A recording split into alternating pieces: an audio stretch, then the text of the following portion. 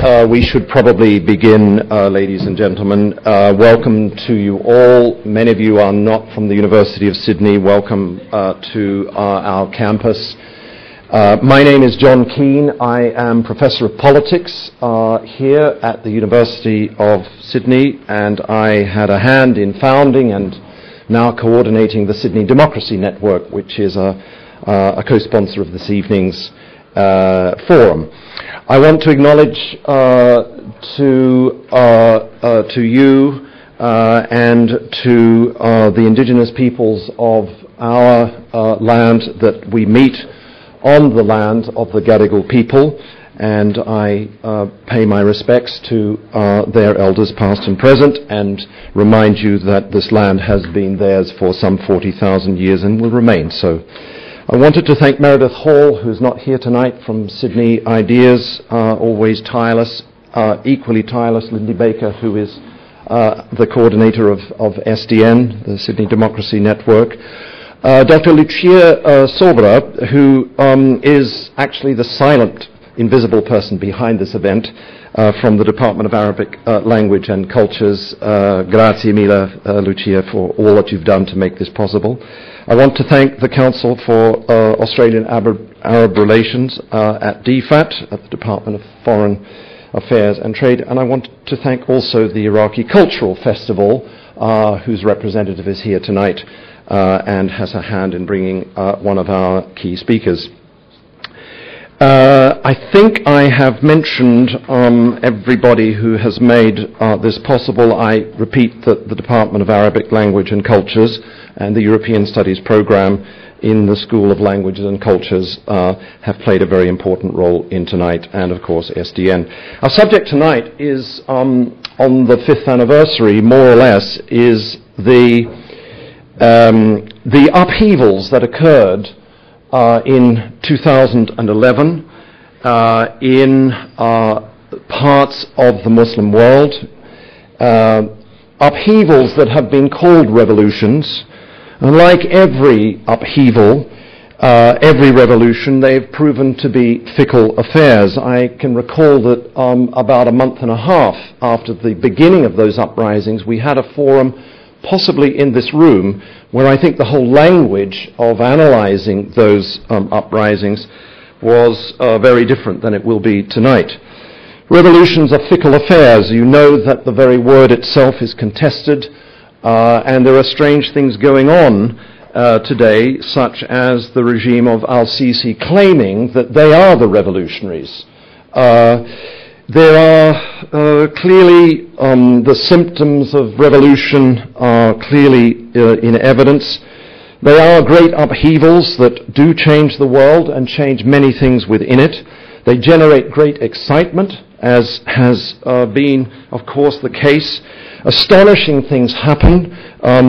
Think of, he was my colleague and friend in London, Rashid Ghannouchi, returning to Tunis, where he, within a couple of days, declared that he was in favour of a Tunisia where the veil would be legitimate, but it was not compulsory to wear the veil, and that this would be part of the revolution that had begun.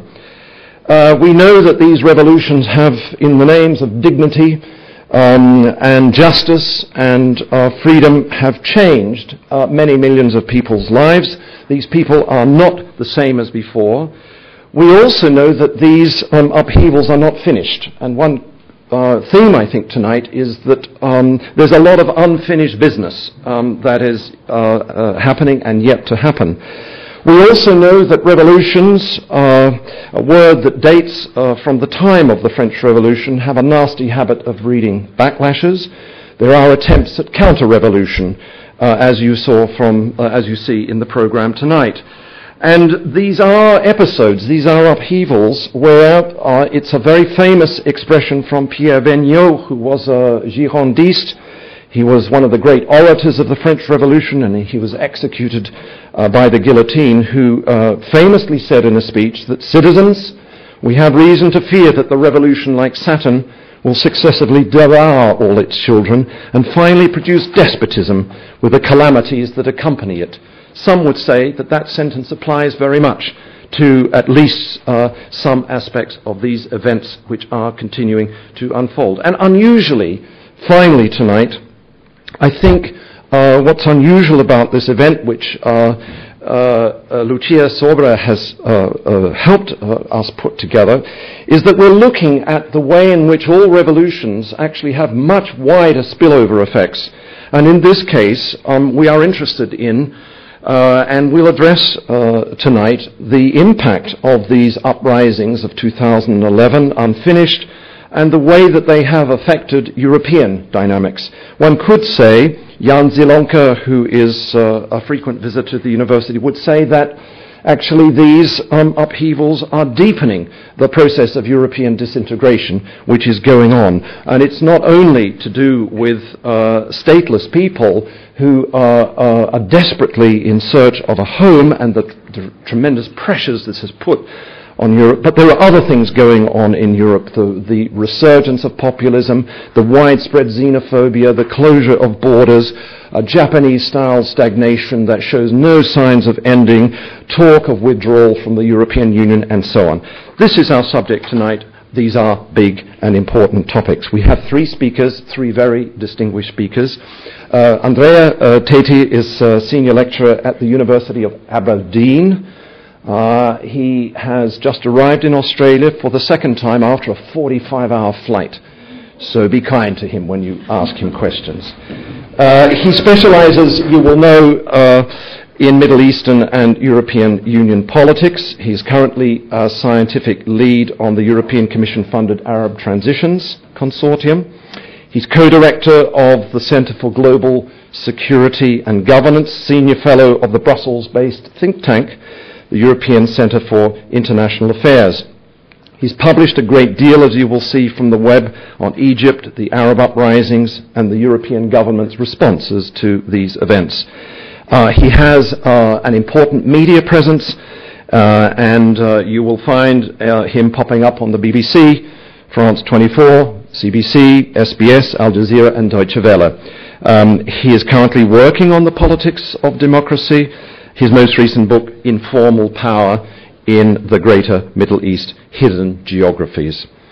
Our second speaker will be Bronwyn Winter. Welcome, Bronwyn, Associate Professor here at the University of Sydney in European Studies and International and Global Studies.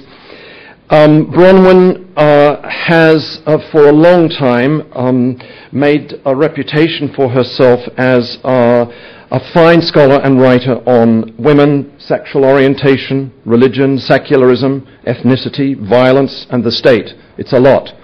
And in a variety of contexts, including most recently work on Tunisia. Her publications include a book called Hijab and the Republic, uncovering the French headscarf debate. She's written a book on September 11th, 2001, Feminist Perspectives, and there's a sequel to this book to appear later this year called Women, Insecurity and Violence in a Post-9/11 World, which Syracuse University Press are going to publish. And the third speaker will be Professor Vrasides Karalis, who is well known to, I'd say, many of you, if not most, as one of the great public intellectual figures here at the University of Sydney. He is Sir Nicholas Lorantos Chair in Modern Greek Studies here, published extensively on a very wide range of subjects: Byzantine historiography, Greek political life, Greek cinema, European cinema, and contemporary political philosophy.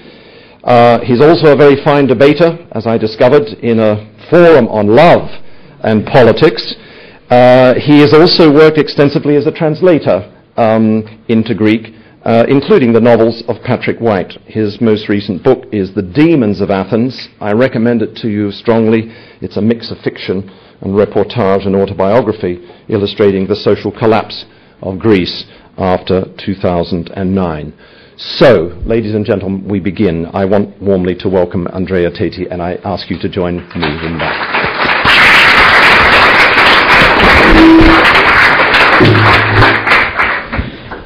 Thank you very much, John. I'll try to live up to the presentation, to the introduction. And conveniently, I've planned this all we've planned this all so that this would be me. So thank you very much for your warm welcome here tonight. I'd like to thank, first of all, the Council for Australian Arab Relations and Firas Naji, who's helped organise my visit, and Lucia Sorbera, who's been a wonderful host at University of Sydney. My fellow panellists, who I have a challenge to live up to the reputation of, and all of you for coming. I'm here from Scotland, and I've just been to Melbourne, and as soon as I arrived in Melbourne, after planes, trains and automobiles of delays, cancellations and so on, it rained. So then I arrived in Sydney a couple of days later, and it rained. So I thought that was a bad thing, so I was apologising to people, and then people said, no, this is very good, because we need this. So next time you need some rain, you know where to find me. Okay, so this evening what I'd like to do is I'd like to reflect a little bit on one of the key words in the title of the panel, betrayal. What does it mean to betray democracy, and what are the implications? How is it that I think we can claim that democracy has been betrayed in the last 5 years? And to do that, I'd like to start with, actually these iconic images. These images actually come from a kind of Google Images search that I did, and just completely unscientifically at the beginning of 2011, when I was following the uprisings. And it was really interesting that apart from the obvious picture of Tahrir Square in Cairo, you had immediately pictures of refugees and barbed wire, some sort of threatening imagery associated with refugees and migration. And then what I think are two great pictures, a press conference between Hillary Rodham Clinton and Baroness Ashton. And I imagined always that this picture was taken at a moment when a journalist had asked a question, how is it that the European Union is going to respond to the Arab uprisings? What do they make of the Arab uprisings? And they're kind of looking at each other going, wow, you have anything? I don't have anything. I've got nothing, right? And it was a little bit like that, it was a surprise. People were surprised politically. Let me just go back to that for a second, because our friend over here, Nicolas Sarkozy, who was then the president of France, gives this very fantastically Mediterranean, I'm originally from Italy, Mediterranean response. I don't know, what are we going to do about this? I apologise to my French cousins, but anyway.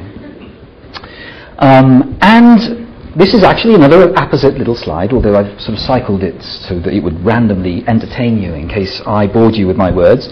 This image over here was taken from the External Action website. External Action is the sort of the foreign service of the European Union.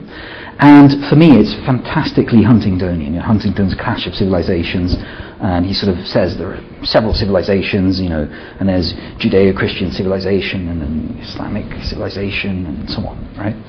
And this is fantastically Huntingtonian, because it seems to me as though, we're learning about the process of democracy, and who's doing the learning, right? And who's doing the teaching?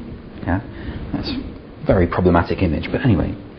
So this was maybe a good example of the way in which some of us thought about the uprisings and about democracy in general at the beginning. Contrast this with what was actually going on in the Middle East itself. If you think about what happened in Tunisia, if you think about what happened in Cairo, actually not just Cairo, throughout the country, but not just there, Libya in the early part of 2011, Syria, Yemen, Bahrain. What you saw were amazing images, wonderful images of people power, mass mobilization, people taking to the streets and claiming social justice, claiming an opposition against authoritarianism. These claims were never explicitly framed in terms of democracy, but claiming social justice, right? Claiming representation. And while the claims were not presented in terms of democracy, they very much fit that kind of template. Flash forward about 5 years. My particular area of interest is Egypt within the Middle East.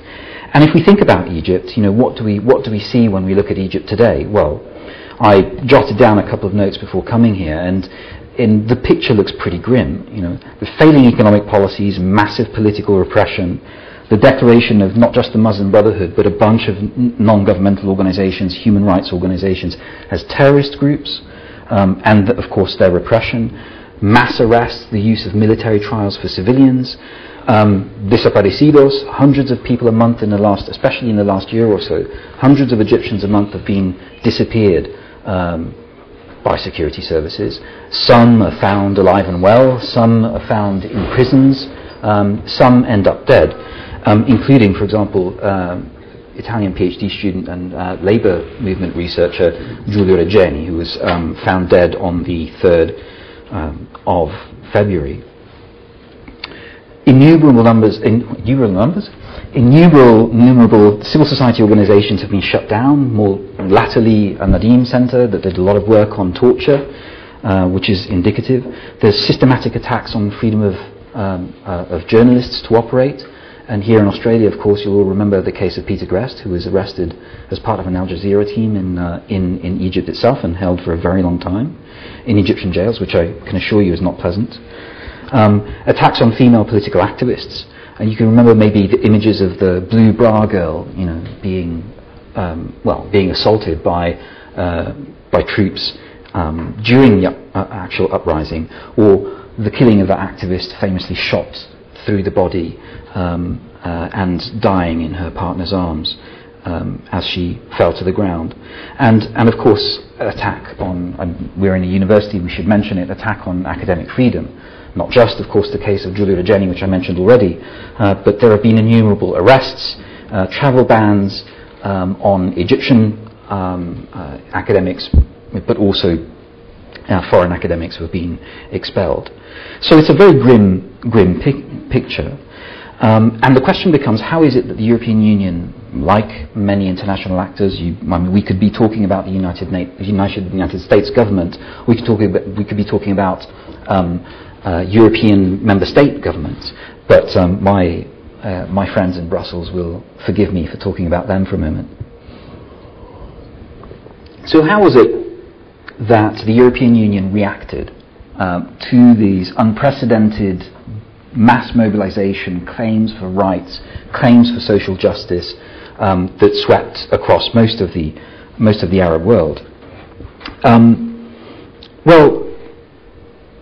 At first the reaction was actually embarrassing. The French offered support to Ben Ali in Tunisia and offered to actually send police and advisors over to help quell the rebellion. Now that's quickly forgotten, and the French quickly got on side with the protesters when they saw that this was a momentum that wasn't going to go away. And since then, the French, like the European Union, have made a very public mea culpa and have said, well, we made mistakes. Mistakes were made, and we're not going to make those mistakes again. What were those mistakes in their view? First of all, the de facto support for dictatorships. Right?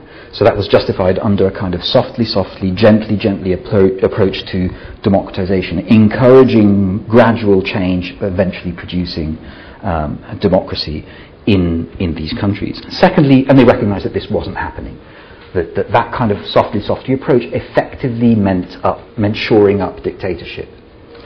Secondly, what they recognized was that the notion of democracy, the thing that they were trying to help promote in the Middle East, like elsewhere, was flawed. Right? It was flawed in the sense that it was too narrow, too narrowly focused on things like elections. Okay? So the European Union claims that these were two mistakes that were made, and those mistakes would be rectified. That new policies would be put in place that would recognise mistakes of old and move on, not repeat them. And yet, to my mind, the European Union, but again, you could talk about any of the member states, you could talk about the United States, most Western governments have proven incapable of responding to calls for democracy and social justice from the region. And let's think about why, or what that means. What is democracy? Well, democracy certainly involves human rights, right? We're quite familiar with some of them, the right to freedom of expression, civil, political rights generally. But it also means social and economic rights, amongst others. And one of the problems with the European Union response was that it favoured these new policies, supposedly, again prioritised civil and political rights, elections,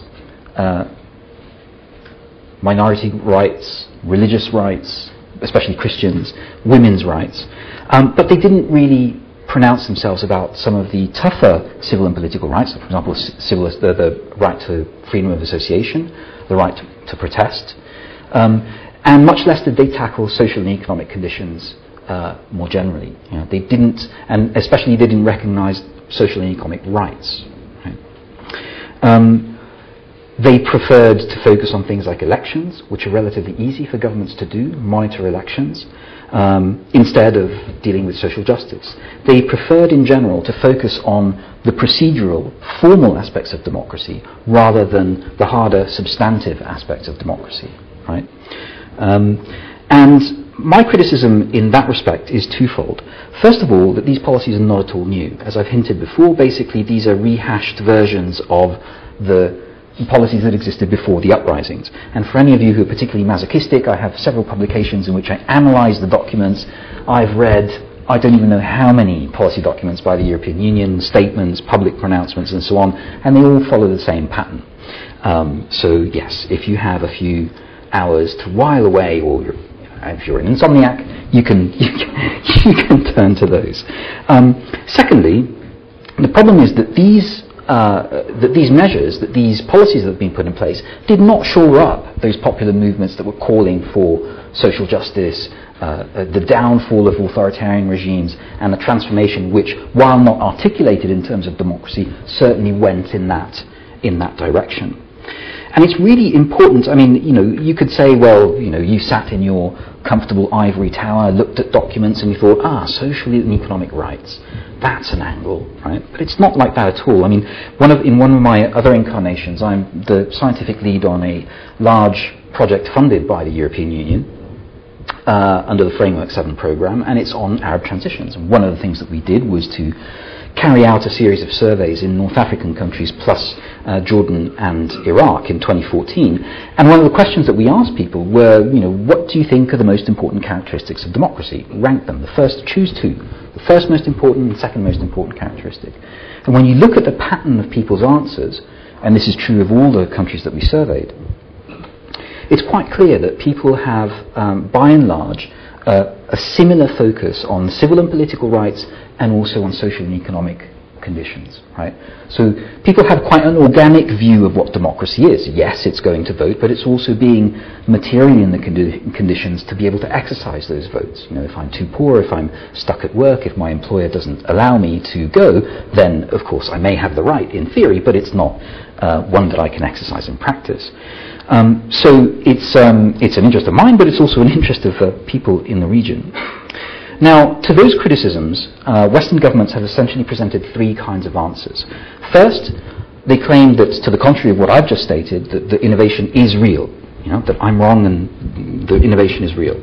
Secondly, there's another claim which is that, well, social justice and economic conditions are important, but they're just one of a series of factors. Of course, authoritarianism, social economic marginalization, lack of representation, ICTs, media, Facebook, and so on, right? All of those things are important. So this stuff about social and economic justice is not that important.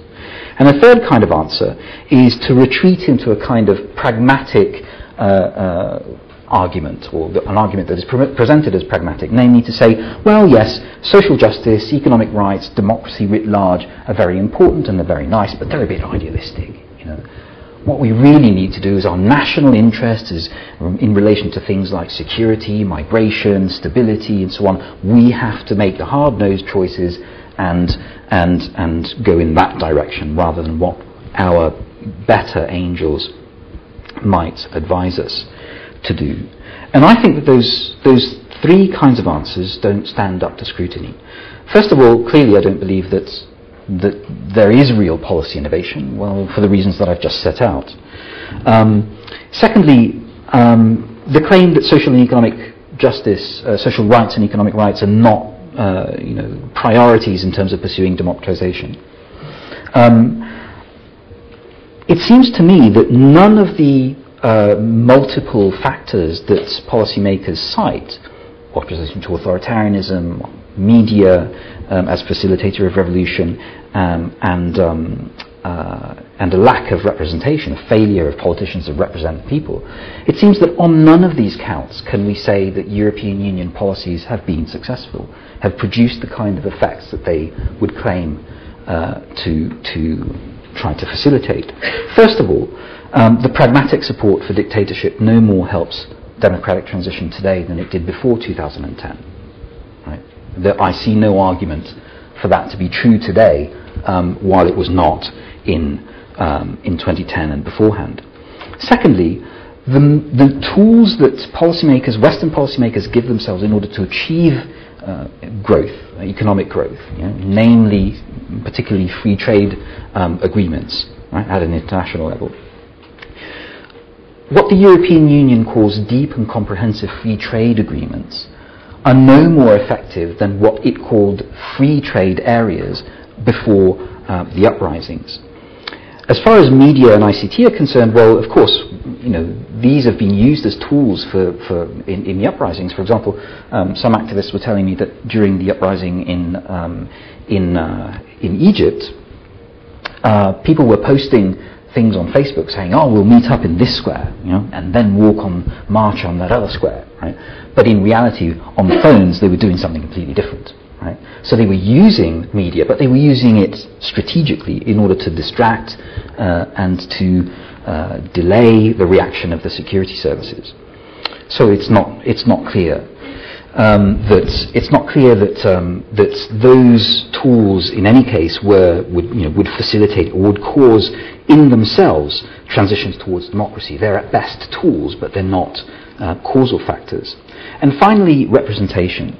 So the claim is that we Western policymakers had better focus on promoting elections, promoting representation, democratic political culture amongst elected representatives. But as far as I can tell, elections in the Middle East where the uprisings have taken place have in most cases returned to be the preserve of clientelistic political elites. Right? So there was a period of intense participation. Again, Tunisia and Egypt are very good examples. Right? Massive political participation, unprecedented in the history of these countries. Right? Because there was a perception that change might actually happen through the ballot box. Right? In the last couple of years, that interest has declined. Why? Because people don't think that the formal political forum is actually one in which political change will take place. And finally, the argument that we actually should retreat away from promoting more sophisticated notions of democracy closer to the sentiments of the people in the name of hard-nosed political choices and priorities.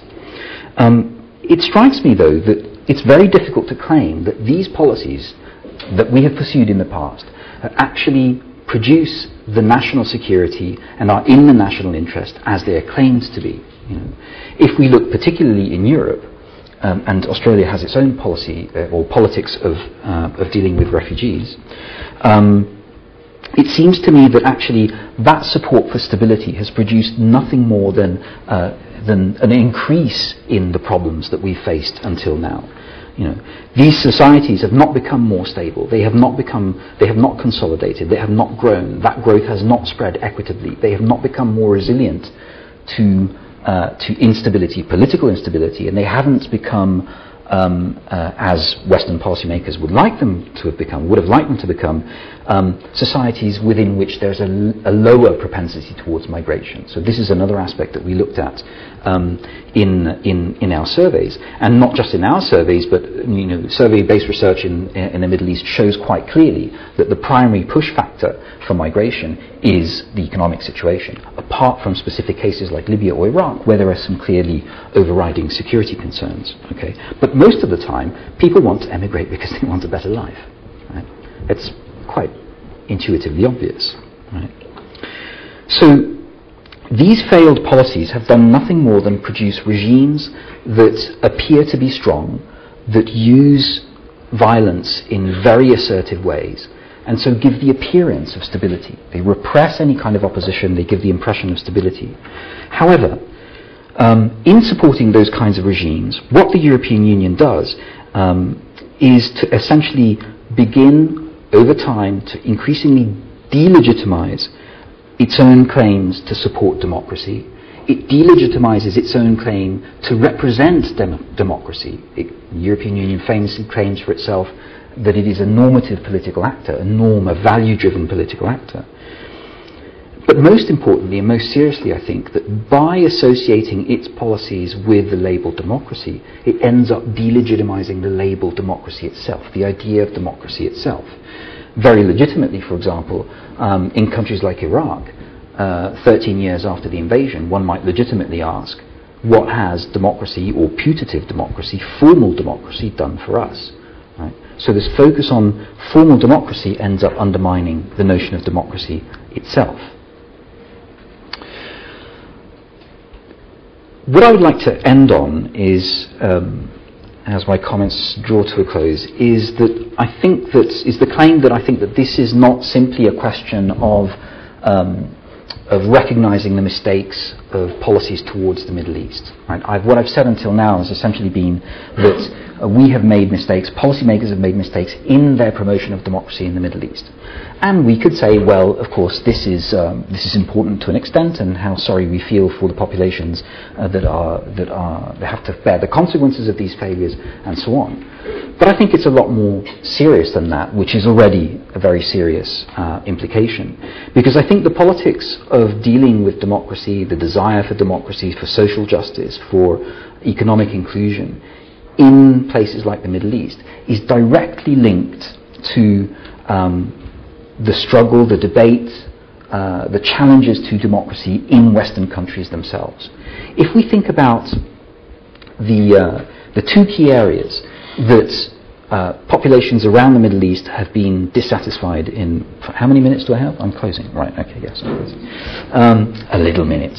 That's a terrible, by the way. In Italian, if someone says to you un minutino, a small minute, it's an infinite amount of time. So. Oh dear. A very big minute. Okay, yes, a very big minute. So the point is not simply that what's going on is serious over there. It's also very serious over here. What is it that people want? Right? People want better representation. They want, authoritarianism, dictatorship to disappear. They want better implementation of civil and political rights, but they also want the effective delivery of social and economic rights. They want social justice, right? And those are exactly the kinds of challenges that we face in the so-called West of consolidated liberal democracies today. Now, back in December, I was invited to this thing called Mediterranean Dialogues, and it was this kind of Davos-style, high-flying, forum for ministers and experts and so on. And Sergei Lavrov gave a speech in which he said, well, what we need for the Middle East is a Marshall Plan. And I think that was a very good metaphor, but not probably for the reasons that he intended. The point of the Marshall Plan in the wake of the Second World War was to mainstream politics and society in Europe, to prevent a repetition of the mistakes that were made, or that we thought we'd made, after the First World War, that permitted the emergence of Nazi fascism. Right? So it was designed to prevent the radicalization of politics to both the left and the right. Right? Now, that's exactly the kind of intervention that we need today. If we look across Europe in particular, we see the rise of radical left-wing movements, from Podemos in Spain to Syriza's maybe not that radical anymore, but it used to be radical in Greece. And more worryingly, as far as I'm concerned, we see the rise of a raft of right-wing parties in the rest of Europe.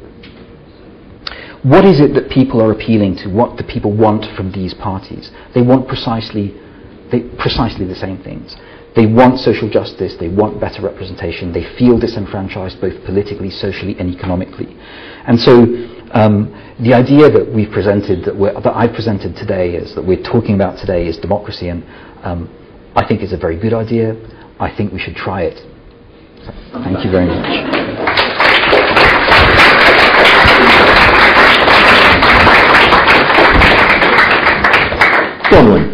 Bronwyn Winter.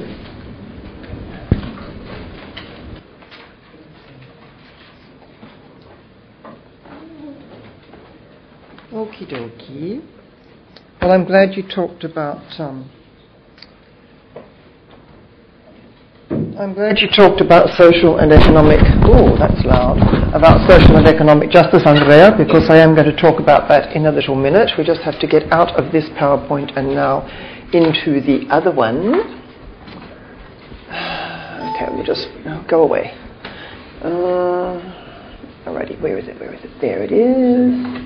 Alright then, slideshow. Where's the slideshow thing? There it is. Alright, now anyone who speaks French or knows anything about French history or politics might find some of the references in this first slide amusing. I love the logo for the European Union and the little symbols that have been added in. More topical than ever, I think. Tunisie, c'est moi. That is a reference to l'État, c'est moi. The state is me, which has been attributed to Louis XIV, absolutist monarch. And no, it's us, and you'll see why that's relevant in just a moment. And then there's them and us. Now there's a museum of immigration in France called the Cité Nationale d'Histoire d'Immigration, and when it was being set up, and it was in Sarkozy's time, it was the motto was "Their history is our history," and a lot of left-wing historians were very, very critical of that motto for all the reasons one can understand. And of course, when we're talking trans-Mediterranean, we're talking about a pre-colonial, colonial and post-colonial history of French, Maghrebian, North African interactions, yeah? So, of course, Tunisia is central to that. Now, I'm not going to talk about a remake of Rosemary's Baby, don't worry, but it is just about as scary. Now, who have we got here? Now, sort of our Sarko, our Nico, and he's very good at, yes, yeah, I don't know, those sorts of gestures. He was very, very proud of the Union for the Mediterranean, which was developed out of the Barcelona process about European Mediterranean cooperation, the Euro-Mediterranean Partnership, or Euromed, they like these fancy names. And that was a declaration signed in 1995, and there have been various developments since. In 2004, for example, there was an association signed with Egypt, which Andrea would know about, an agreement there. And the Union for the Mediterranean was Sarkozy's baby. He wanted to think Mediterranean. He wanted everything to be about the Mediterranean, and he wanted France to sort of own this, yes? That was his big dream. And the initial presidency of the Union for the Mediterranean, which includes the whole of the EU plus 15 other countries, and they include countries as diverse as Bosnia-Herzegovina, Israel, Jordan, the Maghreb, and so on. And so the Mediterranean extends, it's sort of Mediterranean writ large, yes? And there was also one of the first exhibitions at another Sarkozy baby, which is the Muséum, which is the Museum for Civilizations of Europe and the Mediterranean in Marseille, which is a very interesting museum. I went to shortly after it opened, and one of the first temporary exhibitions was called Le Noir et le Bleu, the Black and the Blue. It sort of was a bit about bruising, because it was about travelling, it was about crises, it was about wars, it was about things that sort of formed our modern world, and it talked a lot about, leaned very heavily on enlightenment, and there was also in that exhibition a sort of model of, or a sort of mapping of the countries in the Union for the Mediterranean. So, moving 18 months down the track, and Andrea referred to this, and you referred to France, but let's refer to the person who was centrally involved, our friend Mam, or Michel Alliot-Marie. And this is what she said 2 days before Ben Ali left, and she was roundly criticised, and Sarkozy had a quiet word with her and said, right, you have to resign now. Which she did. She was very, very pally with Ben Ali and his family and his entourage, and these pronouncements were roundly criticised by the Assemblée Nationale, the French Parliament, and it was very, very embarrassing for the French presidency at the time. And so France really had egg all over its collective face. So there was a quick backpedal, as Andrea has already said, in relation to Tunisia. Oops, no, we've supported the wrong guys. We're going to support the revolution now. It's all great. Moving another 4.5 years down the track, and here you'll get the reference from before. Tunisia is us. Tunisia will never be alone. And that, of course, is the Prime Minister, who everyone's wondering whether he's going to resign any day now. There have been a few quite well-staged exits from the French government recently, notably Christiane Taubira, who was a fabulous Justice Minister, very, very bolshy and very, very upstanding for minority rights, women's rights and so on. She left the French government in protest against the law removing nationality from people who had been convicted of serious crimes like terrorism. So Valls is his position is a little bit precarious. He was supposed to be in Australia around about now, but he had to postpone his visit for reasons that I'm sure are obvious to us all. So it's always been about security between France and Tunisia. There's democracy, yes, and they've been on the back foot and then had to shift around a little bit and do a little bit of a dance. But a lot of it has been, particularly recently with the terrorist attacks in Paris last year and a number of terrorist attacks in Tunisia, there has been a lot of emphasis on security. And Valls was referring particularly at that time to reinforcement of the Libyan border, where there was a lot of unrest, and there's been a bad series of attacks there very, very recently, about a week ago. So the relationship between France and Tunisia has been a lot about security lately. You probably know that Tunisia is one of the main source countries for jihadists that go to work with Daesh. And so that's been a real problem both for Tunisia and for France. And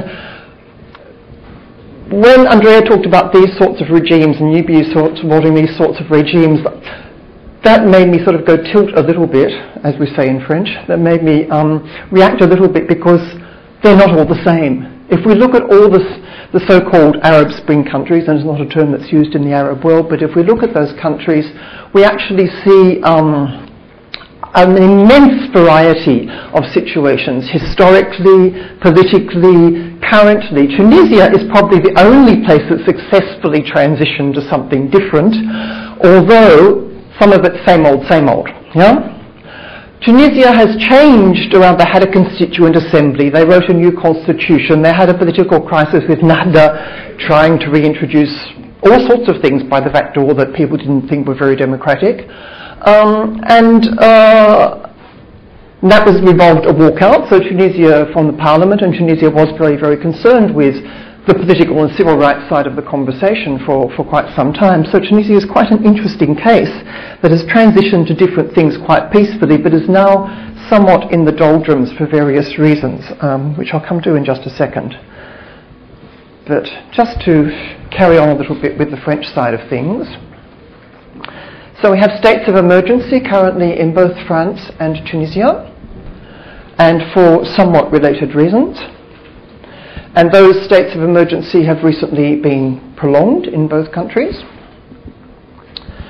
We also have, you're going to love this, states of co-optation. You will remember the big demonstration Je suis Charlie after the attacks in January last year. And notice we've also got Je suis Nico. Yes, Nicolas Sarkozy, the former president, managed to wend his way to the front. Very, very, the pushy little guy he is, but he managed to get there, and he's so in the front line with a rather unusual bunch of people, including Netanyahu and a few other authoritarian types of people that we'd rather not associate with, yes? So that sort of mass co-optation of the tragedy in January was very, very badly viewed within France and outside France, and as you probably know, the debates around Charlie Hebdo and the forgotten four who were killed because they happened to be Jewish, and of course the terrible attacks in November last year have been part of a very, very big debate in France, and that then gets folded into the whole Arab Spring debate, not just because of the Syrian refugee crisis, and you probably know, or you may not know, the EU has funneled huge amounts of money into Jordan, to look after the refugees there because they don't want them coming to Europe, they want them to stay in Jordan, because the main host countries for Syrian refugees are currently Jordan, Turkey and Lebanon. And they're sort of starting to crack under the strain, much more so than Europe in fact. Now, this World Social Forum, I have to stop, don't I? The World Social Forum happened a few years ago in Tunis, and there were big debates at that time, because that was right in the middle of the political crisis when Nahda had come, the Islamist right had come to power in Tunisia, governing with the so-called Troika, a coalition of three parties, but with Nahda in the lead, and there was a lot of disillusionment. Andreas talked about the disillusionment. I think it's pretty widespread, and in some ways that's unsurprising. I said, well, why is everybody surprised? I mean, revolutions aren't neat or pretty or quick, as African-American lesbian feminist Pat Parker said about 35 years ago. Revolutions aren't neat or pretty or quick, they take a long time. And they have forward and backward steps, so I'm not at all surprised by what happened. But there was this disillusionment, and now, we've got the new government that there's been there for a bit over a year, and it's fairly stagnating, and the secular left has refused, even though they got a significant proportion of the vote in 2014, has refused to participate in this government because they've included ministers from Nahda. So there are those sorts of fracture lines around the imbrication of religion and politics or not in Tunisia. And I'm glad you talked about social and economic justice, because the situation in Tunisia is disastrous. Socio-economically, it's very bad. It's worse than under Ben Ali at the moment. It's a little bit better than it was a couple of years ago, but it's still significantly worse than it was under Ben Ali. Youth unemployment was one of the main drivers of the uprisings, the Sidi Bouzid revolution, so-called, which started in December 2010, but it really hasn't improved. And just to put the picture on, to sort of put in the picture, the EU talk about democracy, and I'm finishing on this, just to put that in an economic perspective, if the EU is really serious about Arab world democracy, it may want to fix some of these things up. Now, you probably all know, it's no surprise, that most of the wealthier nations of the world trade with each other and invest in each other. Now, these are the biggest recipients of foreign direct investment. The biggest givers of foreign direct investment, or the biggest outflows, are also US, Hong Kong, China and South Korea. So they actually give more than they receive in terms of foreign direct investment. But it's basically a conversation that's happening among the same powers. There is very little foreign direct investment by the EU countries in the Union for the Mediterranean countries. So the Union for the Mediterranean is a very cosmetic affair. That's unsurprising. And if you look at the total trade of the EU, it's represented, half of it's represented by those four countries. Yeah? The only Union for the Mediterranean in the top 10 is Turkey, with a very small, much smaller percent of the trade. And there are Egypt and Tunisia. They're way down the list in terms of their importance as trading partners with the EU. However, for the countries, the post-Arab Spring so-called countries, the EU is actually really important in terms of financial dependency. Egypt's second trading partner is Saudi Arabia, interestingly, and Tunisia's second trading partner is also Italy. At this point in time, it changes around a bit. But Tunisia and France has been Tunisia's, Algeria's, Morocco's main trading partner since forever, for obvious reasons. Yeah? These colonial relationships continue after colonization is over. So for all the jolly talk we have in the EU about democracy, we have a serious financial imbalance, an economic imbalance, that underpins a lot of the problems that countries are having trying to crawl out of these doldrums they're in. And I think that's the end. That is the end. Okay, that'll do.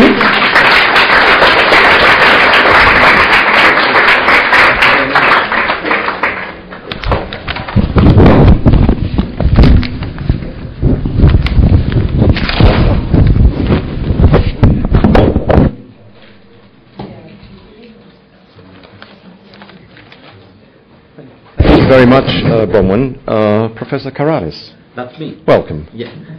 Where can I have a presentation. Right here. Right there. Right there.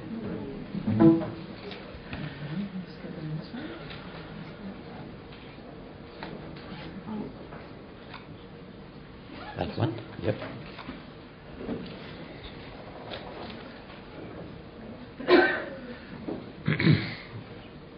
Do we see anything? Oh, there it is. Do I need this or not? Yes.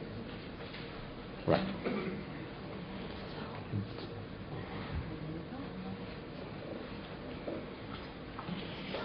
I will try to be brief. Thank you so much for the invitation to be here today, and the organizers, especially Lucia, and because she insisted that I will give a paper on something which is probably quite unrelated to the Arab Springs, although through a certain spasm of synchronicity took place together at the same time, and we are on the other side of the Mediterranean.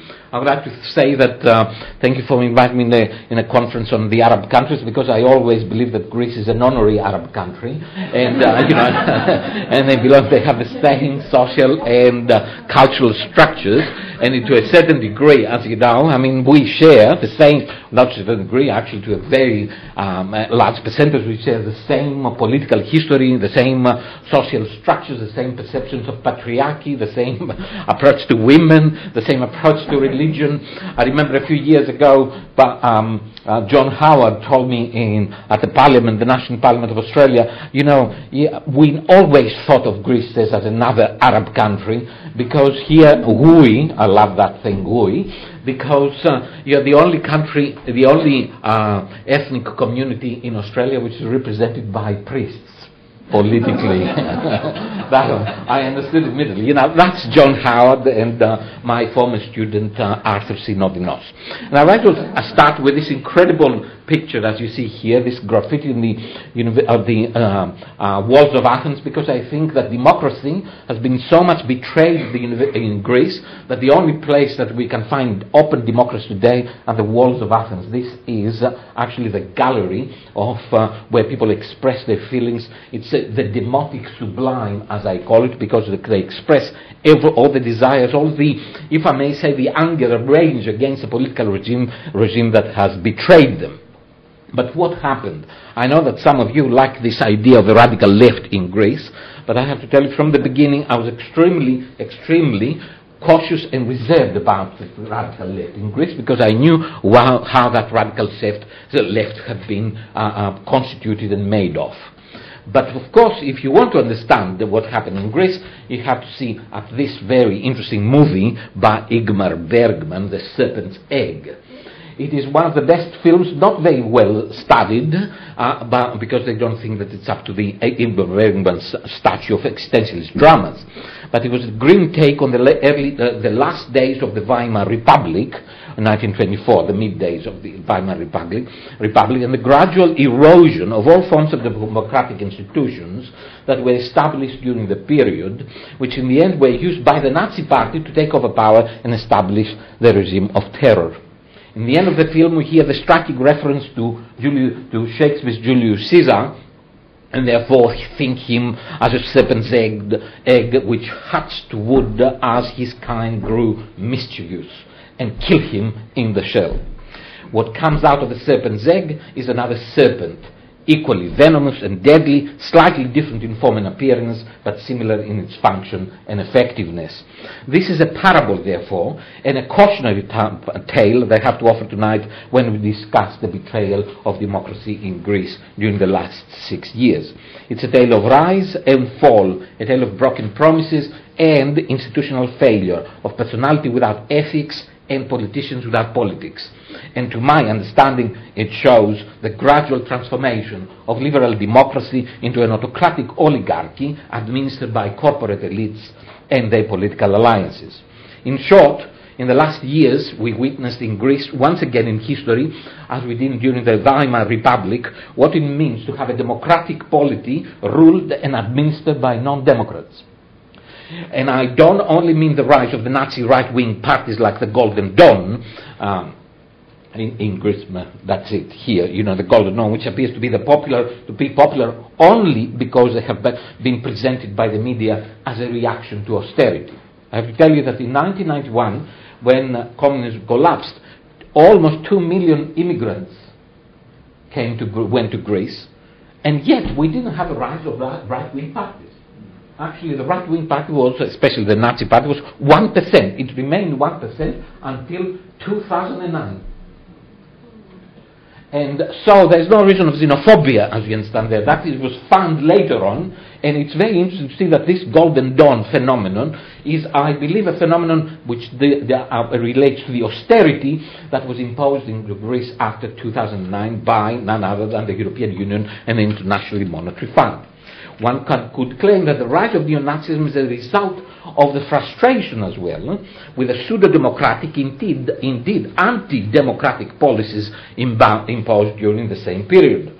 People know that the solution to the problems of democracy comes through more democracy and not less. I believe that the constant promotion and thus normalization of the neo-Nazis indicates the constant attempts by the political order that govern the country to restrict democracy and limit individual freedoms, something that happens in other countries under the pretext of security and anti-terrorism. One could call it also a failure in political imagination, or indeed in the political imaginary. But the truth is that behind anything else, we have a profound failure in all projects of political change and social renewal, especially under a left-wing government. We don't expect a renewal from a right-wing government, of course. We would say conservatism or the solidification of existing policies. But what we see in the last year in particular is even worse. The whole situation has got worse because of the policies of the so-called radical left.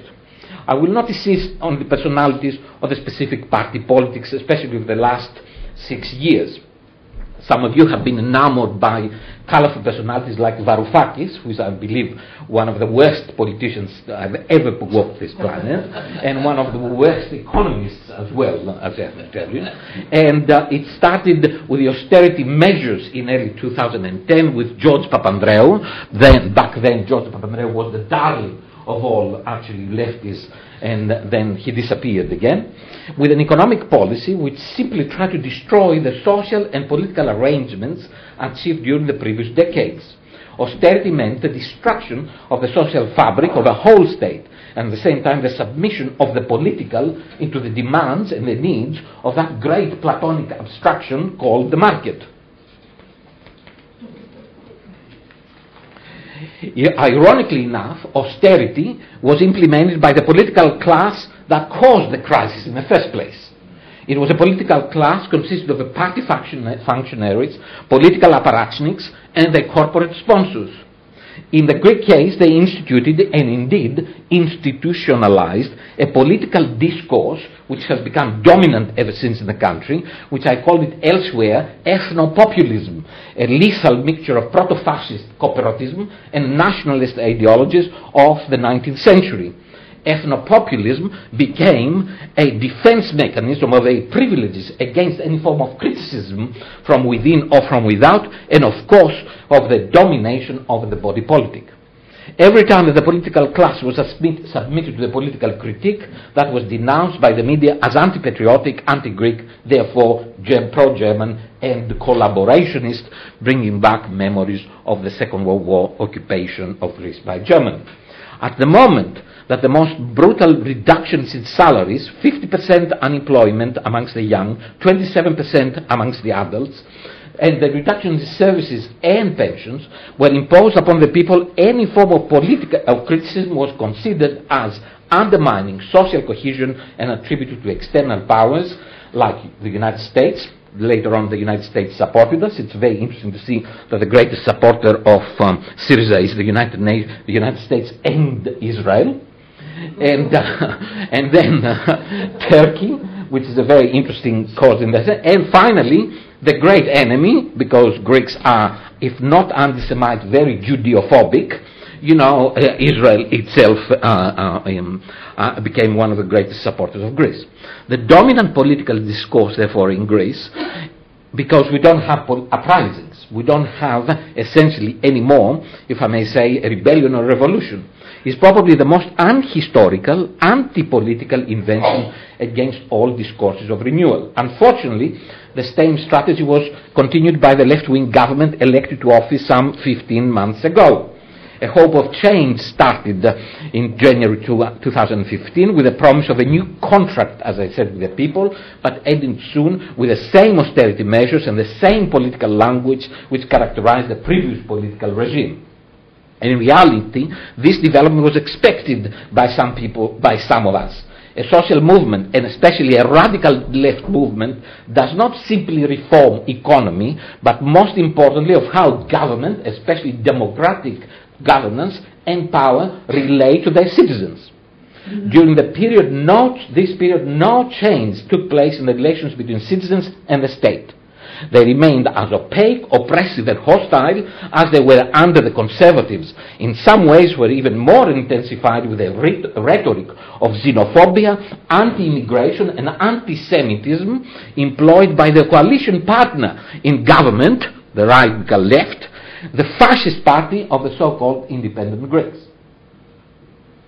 who is the Minister for Defense and the Deputy Prime Minister.